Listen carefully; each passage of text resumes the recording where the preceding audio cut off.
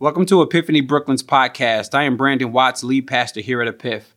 Thanks so much for tuning in. Our desire is to join Jesus in his mission to redeem our city. May God bless you as you listen and consider subscribing so that you can tune in each week. Grace and peace. I think about how they love me and how they care for me, how they're with me, how they show up for me, which we talked a little bit about last week. But when I think about how much they love me, and how strong and encouraging they are when I'm not, it causes me to think about unique and specific moments, right? That it isn't this vague understanding of love that they have for me. It isn't this vague understanding of strength and comfort that they offer me, but I uniquely think about moments where they are those things. It feels practical, down to earth, on the ground for me. And I think in the same ways, what we want to do today is talk about how God is strong and beautiful and mighty and loving and gracious. But what is it about God's love? How does that show up for us? What are the moments, the practical ways that we can see the way that God is mighty and loving for us, uniquely, specifically? And so I want to be able to do that for us through Psalm 23. But before we jump into that, can I pray? Yeah. Let's just sit with God for a moment.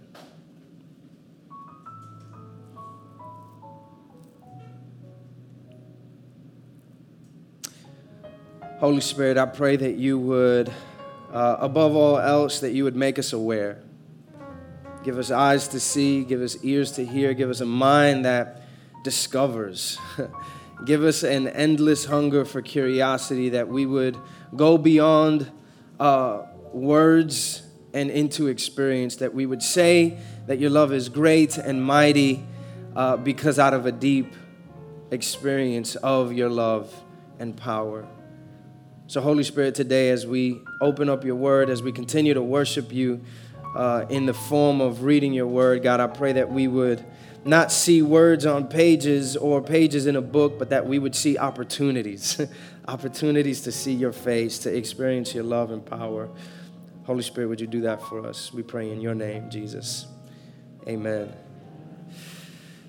What up, Epiphany? How y'all doing? Love it. Just feels good to the soul. The feels good to the soul. For those of you that may not know who I am, my name is Rich Perez. I born and raised here in New York. My family moved to Atlanta about 2 years ago, and we've been there, and it's been great, but we miss New York, so it's good to be here with y'all.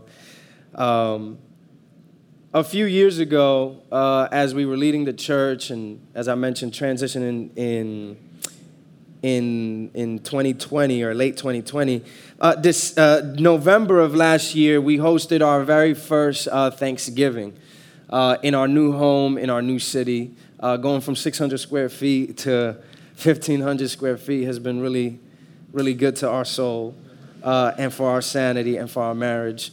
And so it's been great, but we hosted our first Thanksgiving, and it was interesting. We had so many people there. I mean, I grew up in an environment, as a Dominican kid, I grew up where we celebrated just about everything. Like, I learned how to tie my shoes, and there was, like, aunts and uncles throwing parties.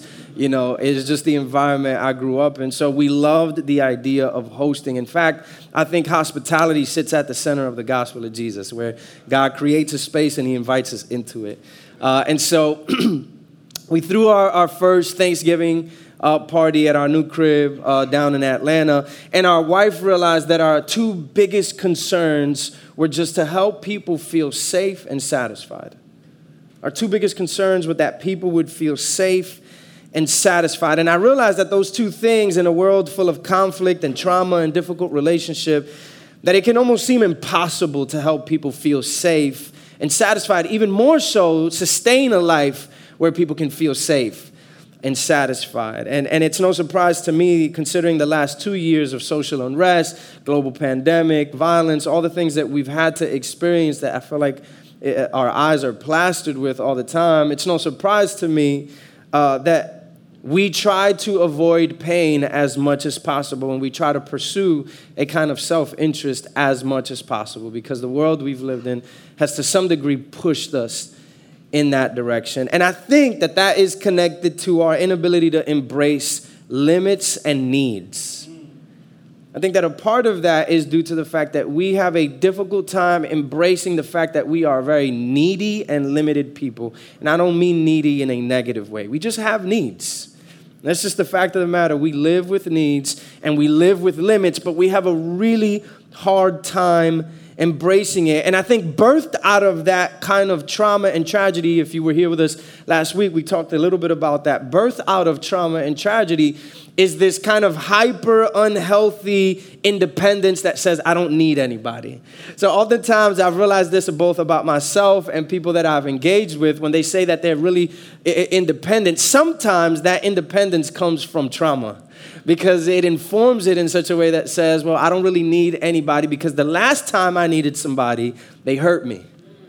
The last time I needed somebody, they misused me, they abused me, or they failed me, and therefore I'm going to just do things on my own. And oftentimes we admire people that are hyper-independent, but oftentimes hyper-independent people are people that are dealing with trauma that haven't healed. And so I think a lot of that is birthed out of the tragedies and trauma that we've dealt with. But that's really just a reality we live in that we have to navigate and wrestle through. And I've had to ask myself a few questions. One being, how have I avoided my own limits? How have I avoided my own limits? How has it impacted my life with my friends, with my wife, with my 2 kids, at work, in my relationships? How has this kind of hyper-independence, this idea that I don't need anybody, the fact that I don't want to embrace my need or embrace my limits, how has that impacted the way that I live my life? And I think part of what we want to do today with Psalm 23 is to discover the ways that avoiding limits and needs shows up in our lives. How does it actually show up? When you commit yourself to not embracing your limits and to not embracing your needs, how does that show up practically? What kind of person do you become to your friends, to your spouse, to your kids, in your workplace? How does it affect the way that you create if you're a creator, an artist? That's what I want to talk about today. So for context, I'm going to read all of Psalm 23, but for the rest of our time, I'm just going to focus on verse 3. We're going to read all the psalm just so we could get the whole song, but we're going to focus on verse 3. The Lord is my shepherd, I have what I need. He lets me lie down in green pastures. He leads me beside quiet waters or still waters. He renews my life. He leads me along the right paths for his name's sake. Even when I go through the darkest valley, I fear no danger, for you are with me. Your rod and your staff, they comfort me. You prepare a table before me in the presence of my enemies. You anoint my head with oil, my cup overflows. Only goodness and faithful love will pursue me. Other versions say only goodness and mercy will pursue me all the days of my life. And I will dwell in the house of the Lord as long as I live. But for today, I want to focus on verse 3. He lets me lie down beside quiet waters. He lets me lie down in green pastures. He leads me beside quiet waters. You know, the opening of this song, because this is a song, by the way, I said this in the first service, and I'll say it here. The most natural response to processing our feelings is art. Yeah. A song, a painting, a poem, a thought, a reflection, a story. The most natural way to respond to us processing our feelings, which we talked quite a bit about last week, is art. If you think about all the social movements throughout history, at the very forefront of social movements has been a song, a piece of art, an artist. Art is a beautiful way of responding to the way that we're processing our feelings. And in fact, I love the fact that this isn't simply a psalm, it is a song, an expression of what the psalmist was feeling. And notice that in the very first verse, he tells us who God is. He says, the Lord is my shepherd, or he is a shepherd.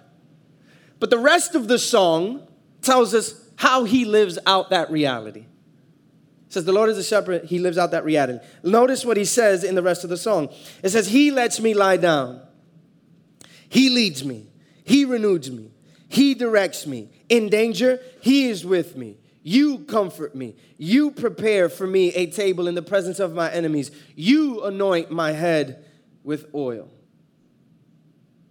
To our very independent, kind of make your own destiny culture, verse 3 is very off-putting. The verse in focus is very off-putting to our very independent, create your own destiny, make your own decisions kind of culture. Why? Because he says, he lets me lie down in green pastures. And you almost say to yourself, well, Rich, don't nobody let me do anything. I do what I want when I want, right? But as I've sat with this over the course of the last few years and just tried to read this from a different vantage point because I want to understand the tone to which this verse is delivered to me, I began to see this less as permission that God is granting and more like an invitation that he's offering. So this is less of God letting me do something, but more of God inviting me into something. And church, if I'm really honest with you, this is quite the radical invitation. To lay down and rest and stop demands a lot of us. To lay down and rest demands a lot of us, and I want us to really see that this invitation where God says, hey, I'm inviting you to lay down in green pastures is quite the radical invitation. Why? Because it means that you're satisfied, that you're happy, and you're content with whatever it is that you were working on. And church, that's a really terrifying thought, because then you have to understand yourself beyond what you do.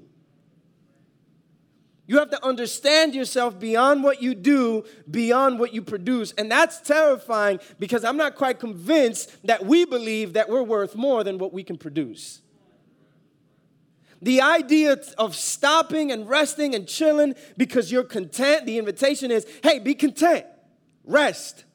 The idea of stopping is terrifying because I have shaped my identity, I've shaped my value to the world, to my relationships, in my workspaces, in the other spaces that I occupy. I've built my worth around what I can produce. So if you tell me to stop producing, then I have to find where my worth is. So when God says, lie down in green pastures, that invitation sounds beautiful. And it even sounds appealing. It sounds like, I'm so hungry for rest. But something inside of us and the way we've wired our identity doesn't let us lie down because we're convinced that our value only comes from what we can offer. It only comes from what my hands can produce. Rest is fundamentally about trust, not inactivity. When God invites you to rest, he's not telling you be inactive. When he invites you to rest, he's inviting you to trust and be connected to something far, far more valuable. This may be the reason why we don't rest well. We can be inactive. We can take vacations. But I don't know that we rest well. When it comes to the sheep, in this case, that's the metaphor he uses to describe us. When it comes to sheep typically rest for one of two reasons. They lay down and rest for one of two reasons. One, the sheep is satisfied in its grazing. Or two, the sheep feels safe in its environment. It's either satisfied with its grazing or it feels safe in its environment. And I want to spend the rest of our time together talking about those two ideas, those two invitations of being safe and satisfied. You know, it's interesting. Whenever I've heard this word in Psalm 23 preached, whenever I've heard this, I've typically only heard it in funerals, by the way. But whenever I've heard it preached or taught or whenever I've read it myself, I read this part where he lets me lay down in green pastures, and it's often led me to think about abundant, vibrant greenery or pastures. But I've been to that part of the world. Ain't nothing lush or vibrant about their pastures. In fact, Israel, that part of the world, first century Palestine, is a very arid and dry place. So the pastures were less abundant and lush and more patchy. They're more patchy grass. And if it wasn't up to if it wasn't for the shepherd, the sheep would graze patchy grounds forever. So it was the responsibility of the shepherd to know when it was time to move to the next patchy pasture so that the sheep wouldn't be munching on dirt after a certain point. And as I thought about that responsibility of the shepherd and the sheep and the fact that in that part of the world, the pastures weren't lush, but they were patchy, it made me think about God and Israel as he helped them to navigate the wilderness. Because the wilderness is a place where the land doesn't offer you much. Also kind of an arid place. The wilderness symbolically represents chaos or barrenness. It's a place where not much is offered to you. Yet God somehow was able to sustain an entire nation. God was able to sustain an entire nation through an arid, dry wilderness for 40 years, giving them what they needed each day for every single one of those years. God was able to provide it, just as the shepherd helps the sheep to graze in very patchy land. But having what you need for the day isn't the way that we operate. That's not how we live, right? Having just what we need for the day isn't how we live. You see, we're constantly being pulled to think about what's next, the next meal, the next opportunity, the next job. And because of that, I think we have a lot of trouble receiving from God the day's portion. You see, because when we're thinking so often about the next meal and about what's next, ensuring that everything is placed for the week and for the month and making sure everything's in order, which is fine, but I think it presents a unique challenge when God says, no, I'm just going to give you the day's portion. We have trouble with it because we're thinking in weeks and in months, and we would much rather God give us the week's portion rather than the day's portion. We much rather God give us the month's portion. We much rather God allow us to get the Costco portion of the blessing or of the bread so that we don't have to worry about what we will have each day. You see, praying our daily bread sounds beautiful. Living it is quite a different thing. If we had the week's portion or the month's portion, that just feels safer, doesn't it? It makes you walk through the day with a bit more security. But if God were to give us the week's portion or the month's portion instead of the day's portion, I think it gets in the way of something meaningful that he's trying to do in us. I think we lose something. I want to tell y'all about Domingo. Domingo's my boy up in Uptown, the Dykeman area. And Domingo is homeless and unemployed. And for many years, he visited our church. He was a part of our community. I think initially he came because we served breakfast in the morning. But he stayed and he became family to many of our people. And every day, Domingo went to the Love Kitchen, which was a local food pantry in our neighborhood, where he would get online and receive a hot meal for the day, every single day.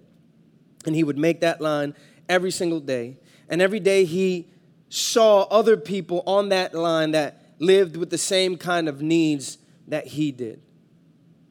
And church, I'm sure that there were days that Domingo did not want to make that line. Not because he didn't want to eat or that he didn't need to eat. Certainly he needed to and wanted to. But I think that there were days he did not want to make that line because he was just not up for it. He was not up for living with the burden of that need every single day. He didn't want to get on that line. He didn't want to engage with the volunteers. But there was something deeply meaningful about that practice for him. He didn't want to leave with that kind of burden because, listen, having to live with the burden of needing someone every single day, that's a different kind of burden. It's an overwhelming kind of burden. And I'm sure he wanted to get on that line some days and leave with more than just one meal. I'm sure that there were days where Domingo was like, yo, can you give me a few meals for the next few days so that I wouldn't have to come back, so that I wouldn't have to make this line, so that I wouldn't have to bear the burden of this daily need. But the Love Kitchen only gave him one meal a day. But church, guess what coming back every single day offered Domingo? At least in this case, what offered Domingo? Having to come back daily gave him the opportunity to develop a relationship with those people that were serving him. He learned their names, their stories. He even learned their purpose. Coming back every day, he learned what brings them joy and why they were even doing this to begin with. Here's what I'm trying to say. That when God offers us daily bread, he doesn't do so as a cruel joke, but as a loving invitation. You see, because God may feed us with bread, but what he satisfies us is his company. And I think oftentimes we may confuse the two, that God will feed you, and we do need to eat. We do need to eat bread. And we'll see later on how Jesus didn't ignore that practical need. But what he realized was that what was going to deeply transform and satisfy us was not the bread we ate, but the one who served it to us. But the company in which we ate that bread with. God gives us daily bread not as a cruel joke, but as a loving invitation. He feeds us with bread, but he deeply satisfies us with his company. And church, this is deeply important to how we mature as honest, vulnerable, thoughtful, generous, loving children of God. If we want to live in our world as thoughtful, as honest, as imaginative, as vulnerable, as transformative people, if we want to show up for people in a deep, meaningful ways, this idea is deeply important. Being able to grasp this is a really important part of how we mature as humans, how we mature as children of God. Because in a season of both abundance or wilderness, you don't endure on borrowed bread. There's absolutely no way that in a season of crisis or in a season of abundance or even in a season of chaos that you're going to endure that season on borrowed bread. God is inviting us to understand that relationship with him, our own, is what's going to sustain us and endure. We don't endure seasons of crisis on borrowed bread in the same way that we don't get full by watching someone else eat. And the invitation that God is offering us is to eat with him. But check this out. The shepherd isn't simply inviting the sheep to feed on the green pastures. This is a very important idea. He's not inviting us to simply feed on the green pastures. He's inviting them to leisurely eat from the green pastures, to lie down and rest, to lie down on the green pastures. Listen, I don't know about y'all, but when I eat my food slow, it sit different. It just hit different when I eat it. Especially when I think about eating a meal prepared by my wife or my little girl who loves to cook. I sit and I eat it slowly. I savor the flavors. They just hit differently for me. And the invitation that God is offering is not, just eat and breeze. He's saying, eat. Leisurely eat in my company. This is the difference between me taking my son through the drive-thru for fast food and then going on right to the next appointment.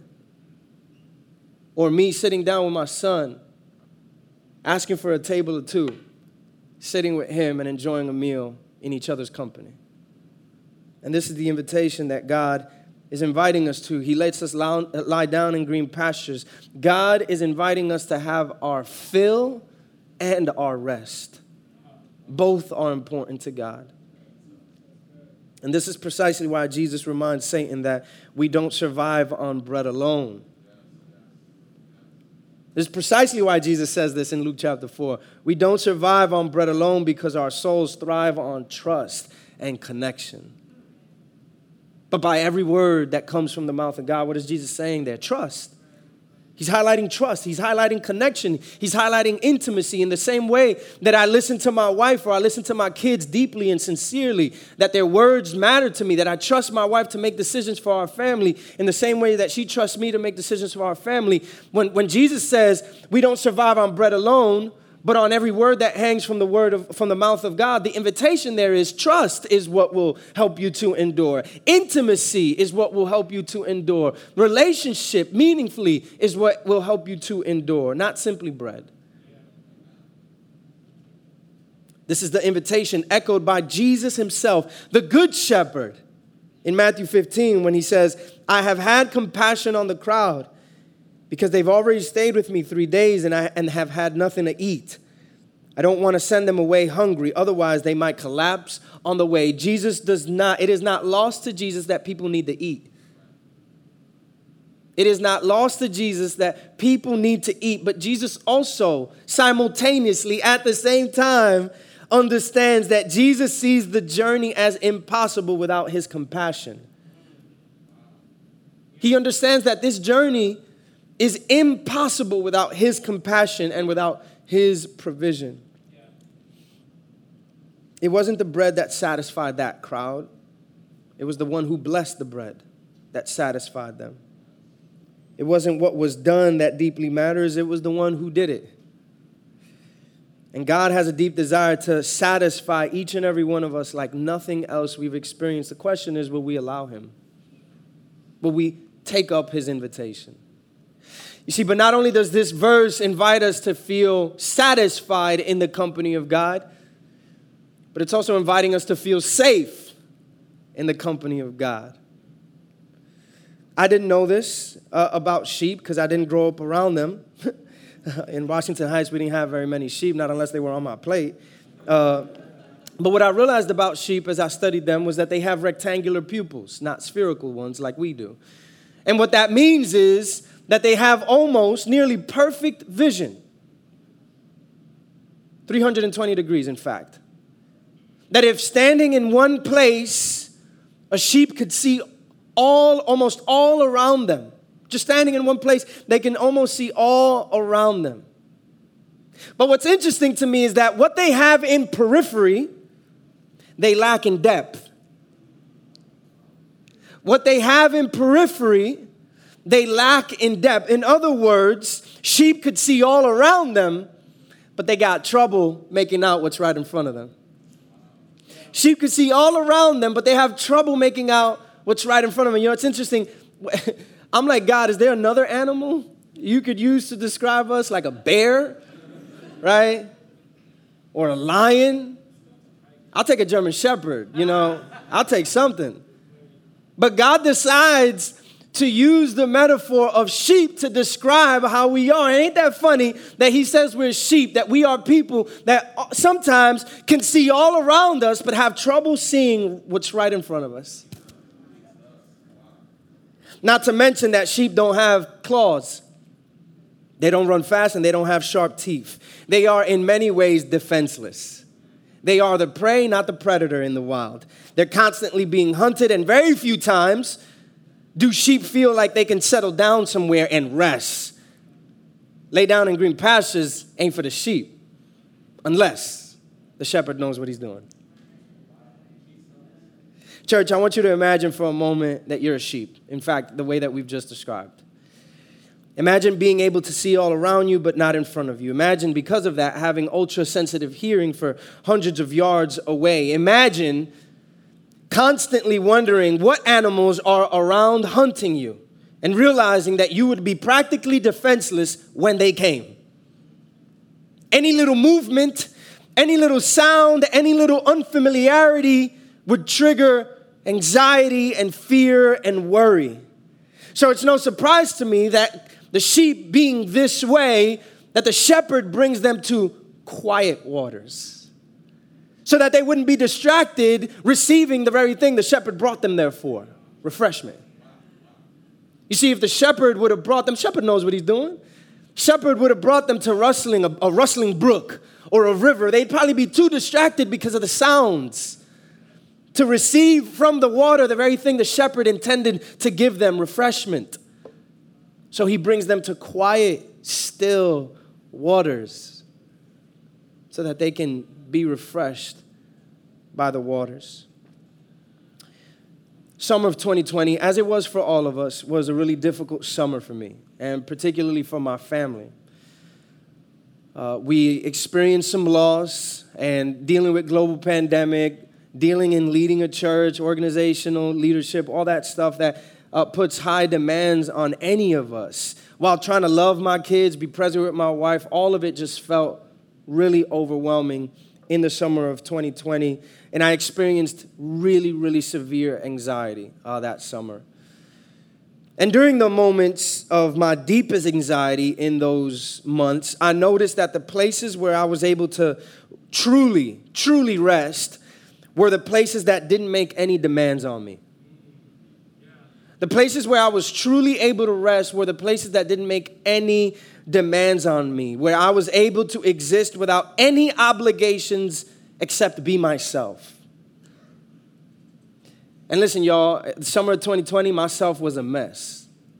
I was a real mess. I was broken. I was fragile. I was insecure. I was fearful. I was anxious. And if I had pretended to be anything but those things in that season, I would probably implode. And I don't know if that resonates with you, if you've gone through seasons where you're just feeling so much. Life has thrown so much of you and you have real feelings to navigate, but you step into a room or you're in a relationship where you can't really bring those things because you feel like you'd be too much of a burden, so you pretend. I don't know if that's any of y'all, but it definitely was me summer of 2020. Shoot, it might have been me most of my life, if I'm honest. But the places that made me feel safe were the places with people that didn't obligate me to be anything but what I was experiencing. My anxiety made it really difficult for me to rest mentally, physically. I felt like my body was reacting to the anxiety that I was feeling, and it just felt impossible to rest, or at least that's what I felt. And the only places I realized where I could truly lie down were the places that made me feel safe, the places that didn't make me feel like I needed to pretend and ignore what I was experiencing in those moments. The places that welcomed me just as I am, and just as I was in those moments where love and intimacy wouldn't be jeopardized because of me. Now, I want y'all to hear this real quick. The places that felt safest to me were the ones that allowed me to be broken, to be insecure, and that gave me the security that me being broken and me being insecure and me being fearful wasn't going to jeopardize the connection I had with the people in that space. Because if I'm honest, there are many relationships I have that say that they're a safe place for me, but when I'm broken and fragile and fearful, they quickly try to rush me out of it because it's too uncomfortable for them. That's not a safe space. A safe space is when you can walk into a room and don't feel obligated to be anyone but yourself at that moment in order to make a connection, in order to experience intimacy. In other words, you want to be intimate with me, you got to be intimate with every part of me. If I'm going to make a real connection in my relationship and in the spaces I occupy, you got to deal with me when I'm insecure. You got to be okay with me being fearful. You got to be okay with me being anxious. Don't simply try to rush me out of it because it's too uncomfortable for you or because you have a very reduced understanding of what having faith means. That if I show any signs of fear or anxiety, it means I'm not being faithful. That's not true. I have real feelings, and through those feelings, I can find God. If you just allow me to feel them. If you would just allow me to feel them, if you would allow me to experience them, shoot, you may even find God yourself through my fear.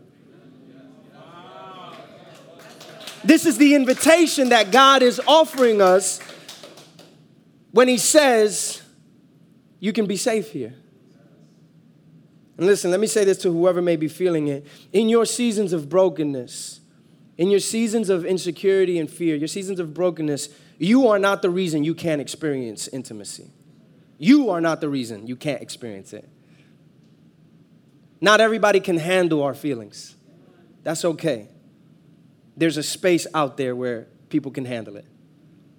And it begins with God. A friend shared with me in that season, in fact, to a group of us, he shared this about pastors and leaders. He said, pastors and leaders often walk into a room calculating who needs me to be what to them so that I can be that thing they need me to be so that I can secure connection in return. We walk into rooms calculating, what does this person need me to be so I could be that thing for them just so that I can secure a connection with them? And he goes on to say, we spend our days wearing masks just so that we can make connections, just so that we can ensure intimacy.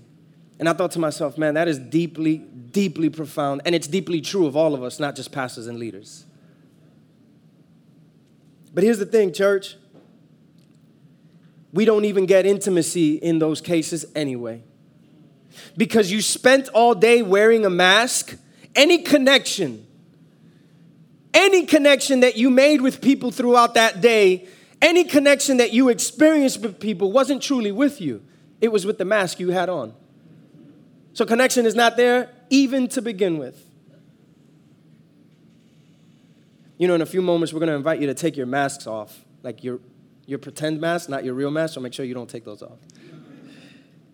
But this idea that we walk around pretending to be someone else, wearing a mask, simply because we think making a connection, ensuring intimacy is important to us, giving people what they need or what they want. We end up living out the projections of other people rather than the life God has called us to. The greater tragedy, church, is that we begin to treat God this way. We begin to think that this is the way that God operates. And when we treat God this way, and when we operate with God this way, we don't take God up on his offer to love us. Hear me. If you live your life pretending to be someone else, simply because you want to appease the projections of others, because you're afraid you'd be too big of a burden, or people can't handle your emotions or your feelings, so you pretend because it's far too painful to show all of yourself. You rather deal with the pain of keeping it all in and pretending to be someone else, the pain of not being yourself, and now you bring that into your relationship with God. You could never take God up on his offer to love you. Why? Because God wants to love you, not your mask. So when you refuse to be honest about where you are, when you refuse to be yourself, whatever that self may be in that moment, you are also refusing God's love. But church, I'll be honest. Over the course of my life and my relationships, I've come to realize that taking off your mask is a real risk. It's really risky, and in fact, sometimes it's really painful. It's a legitimate fear because I am convinced that love is risky. There's really no way around it. Love is risky. It may sound beautiful. It may not sound as beautiful as love is kind and love is patient, but even nestled into that idea that love is kind and love is patient is difficulty. What would I need love to be kind and patient for if it wasn't hard? Love is risky and at times painful. I know every single one of us here that is breathing understands the gut-wrenching feeling and the gut-wrenching pain of being vulnerable in the wrong hands. We know what that feels like. The pain that makes us reluctant to trust again and try love again because you know what? We've been honest. We talked about this last week. We've been vulnerable before. And people have mishandled it. In fact, some people have exploited it and abused it. So now I'm not as quick to love. I'm not as quick to trust. And in some cases, that's wise. But what ends up happening to us is that we begin to get cold. And we begin to live isolated because the soul needs connection. The soul needs trust. Yet the liberating truth of Jesus on the cross, the life of Jesus, all of what Jesus represents, his coming, his maturing in stature and wisdom, his engagement in the world, his death on the cross, his resurrection from the grave, his ascension to glory, all of Jesus' life reminds us that this idea of vulnerability is our right. The liberating truth of Jesus' life is that he took on the vulnerable realities of loving a people who he knew would betray him. He was vulnerable enough to love a people that he absolutely knew would reject him so that we could be honest with our lives. Jesus was vulnerable, was rejected so that we would trust and be honest. Because love, church, love will always be on the other side of vulnerability.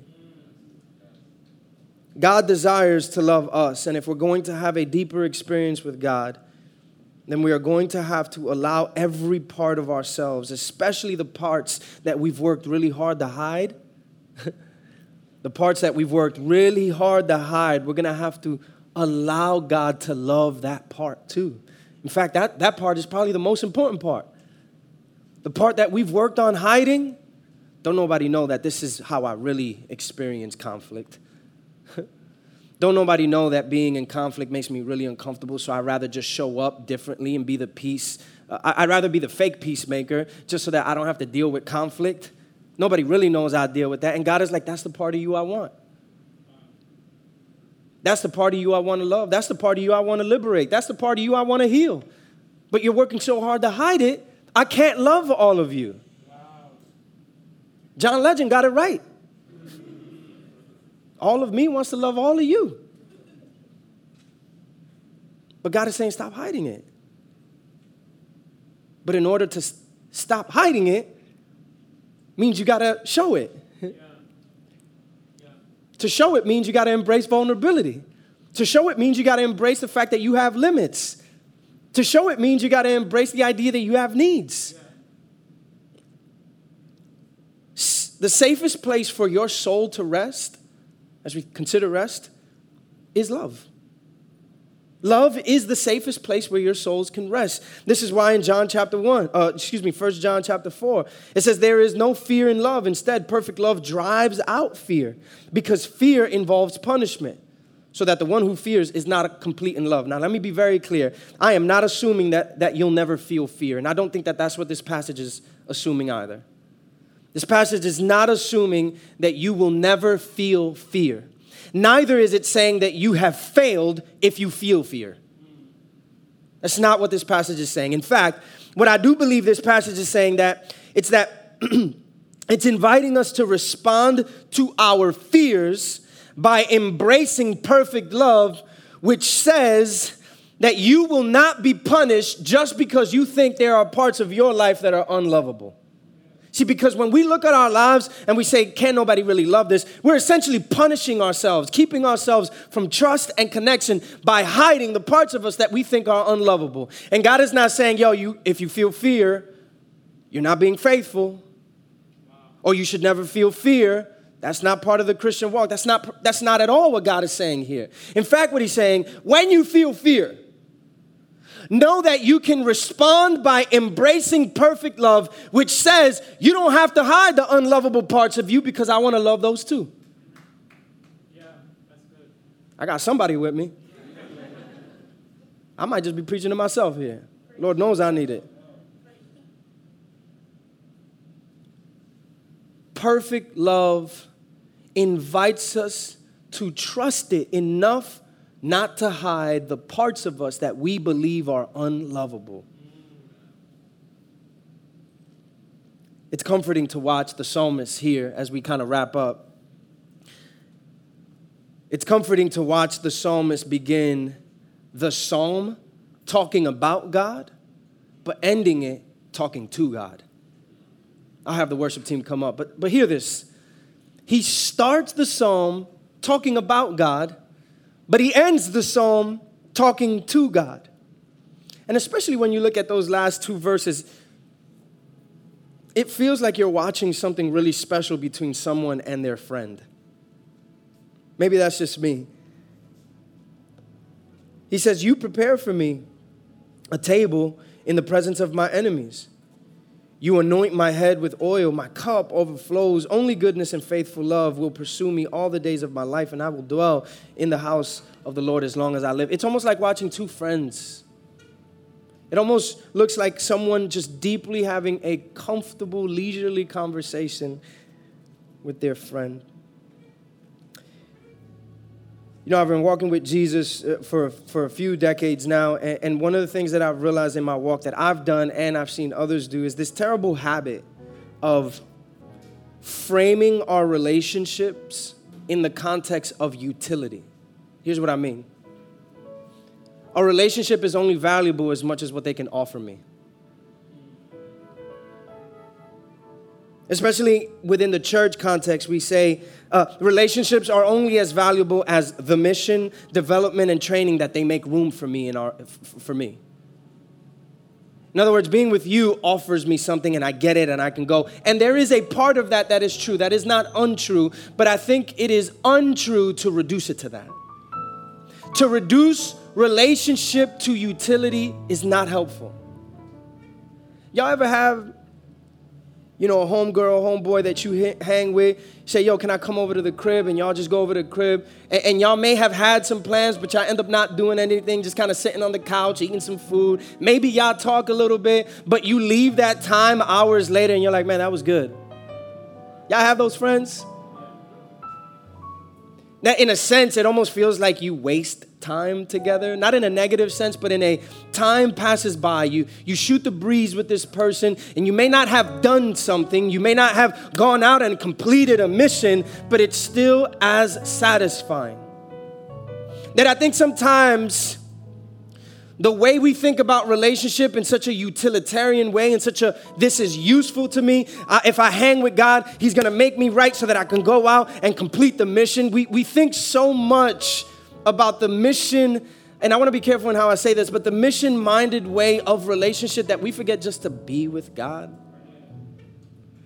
Like when God invites you to be in his company, it's not so that he can wrap you up and send you out, but God invites you in his company, perhaps in the same way that your boy invited you or your homegirl invited you, just to kick it, just to be with you, just to shoot the breeze, spend some time in some divine company. So that when you leave, yes, you are a changed person and you will go out into the world and do some amazing things and be an incredible witness, but that wasn't actually the purpose of God inviting you into his presence, but that God invited you just because the thought that God wanted to just be with you. What I'm saying is both are true. But I think oftentimes we think that the utilitarian way of relationship with Jesus is more valuable. And you know why we think that? Even though I process this out loud with y'all, it's because we love to keep busy. We love utility because we're always bending ourselves toward our worth being built around what we can do. And God is saying, what if I invited you just to chill and not do anything? But what, you're not going to send me out? I just want you here. I just want to be with you. I just want you to be with me. I just want to be together. Yeah, but we got to accomplish the mission. I just want to be with you. What if that was the invitation? Also,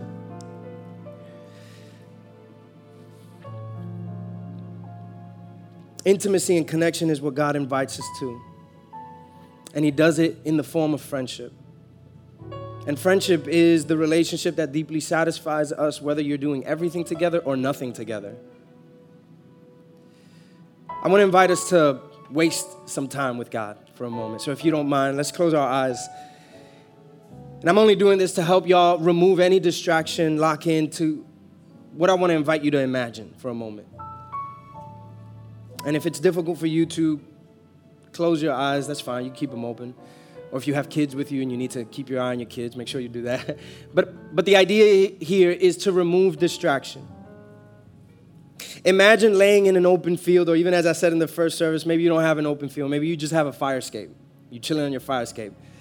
My prayer closet for many years was my fire escape. but you're chilling, maybe Fort Greene Park, maybe you're Central Park, maybe you're Fire Escape, and you're laying there, totally satisfied. You have that feeling of satisfaction. You're not hungry. You're not thinking about food. You're sitting there alone, but you're not lonely. All your work for the day is done, and you feel totally safe, not worried about a work project or your next meal or your kids' schoolwork. You're not fearful of a bill that needs to get paid. You're not concerned about a discomfort that you've been feeling in your body. You're just there feeling deeply satisfied. And then all of a sudden, you feel a wind blow by you. But the wind doesn't leave. It kind of settles right where you're sitting, hovers around you. It grazes your face and your body. And it's not a cold wind, it's a warm one, a comforting one. And just as you're about to open your eyes, you hear the voice of Jesus say this to you. Come away by yourselves to a remote place and rest for a while. For many people have been coming and going, and you have not had time to eat. God, may this be true of us, that we can get away and rest with you. And as we are with you, God, I really do pray this sincerely, God, that we, in that time with you, would not be consumed about, what are you going to send me off to do? How will I now accomplish the mission of your kingdom in the world? But that we would perhaps just for a moment marvel at the fact that God has us in his presence just to be with us.